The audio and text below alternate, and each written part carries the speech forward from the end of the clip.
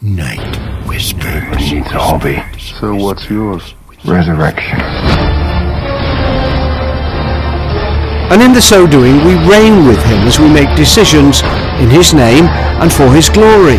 Therefore have we become, along with him, part of his creation process, part of his kingdom rule. If so, then this kind of mature and free decision making calls us to stop worrying, to stop fretting, to stop laying fleeces, to stop wishing for Urim and Thummim, and invites us into that royal maturity which most of us have never yet entered into. Night Whispers. Whispers. Night Whispers, January 27, number 027, and the title of your Night Whisper is Countdown Conundrums, and your dream word is power. Exodus 28 verse 30 says, "And you shall put in the breastplate of judgment the Urim and the Thummim, and they shall be over Aaron's heart when he goes in before the Lord. So Aaron shall bear the judgment of the children of Israel over his heart before the Lord continually." The British game show called Countdown first aired in 1982 in the United Kingdom and is one of the longest running game shows in the world. One of its most popular items is the Conundrum section, which is a buzz around where contestants try and become the quickest to solve a 9-letter anagram. I rarely manage to solve the puzzle. How about you? Most all of the time for me, and I suspect for many of you as well. Discerning the best choices in life, the God choices in life, is rather like deciphering an anagram, except it's not as much fun. Despite my having the Holy Spirit and the whole revealed counsel of God in the Bible before me, I rarely manage to solve the puzzle of discerning what is the wrong choice, the good choice, and the God choice. Sometimes I get my knickers in a twist over this. How about you? Now maybe a better understood rendering of our text for tonight would be to refer to the high priestly breastplate as the breastplate of decision, rather than the breastplate of judgment.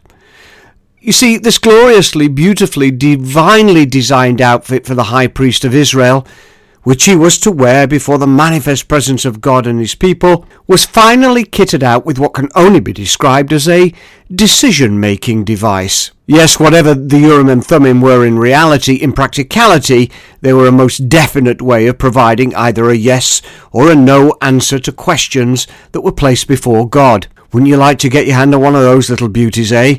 Oh, how much easier life would become for us. Or would it? I wonder if that when we adopt this kind of thinking, we imagine our passage in life to be a series of yes and no decisions, or of right and wrong directional choices. Maybe, though, life is just not like that most of the time. I wonder if there is no real moral imperative, no command disobedience even. Maybe there are just choices, and frankly any righteous choice will do.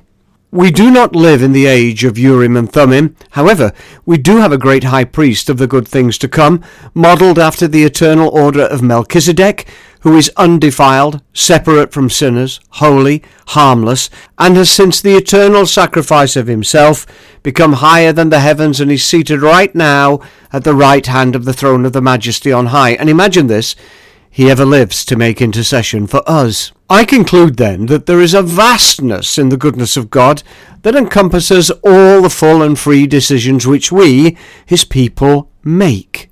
I wonder, therefore, if we have in this way then become the free agents of his will, and in the so doing we reign with him as we make decisions in his name and for his glory. Therefore have we become, along with him, part of his creation process, part of his kingdom rule. If so, then this kind of mature and free decision-making calls us to stop worrying, to stop fretting, to stop laying fleeces, to stop wishing for Urim and Thummim, and invites us into that royal maturity which most of us have never yet entered into.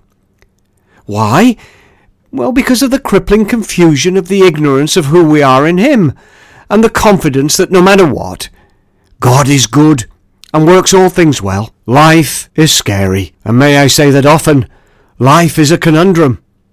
Nevertheless, decisions are set before us and have to be made, and I reckon that we can have greater confidence, greater freedom, and even expectant joy in our righteous decisions, knowing that Christ ever lives to make intercession for us. So stop fretting, and out of sometimes many right, many good, and many righteous decisions laid out before us, we can make our choice, because we know that no matter what, our great high priest intercedes for us, and everything will be okay. Therefore choose you this very day. Listen. Worship the Lord in the beauty of holiness.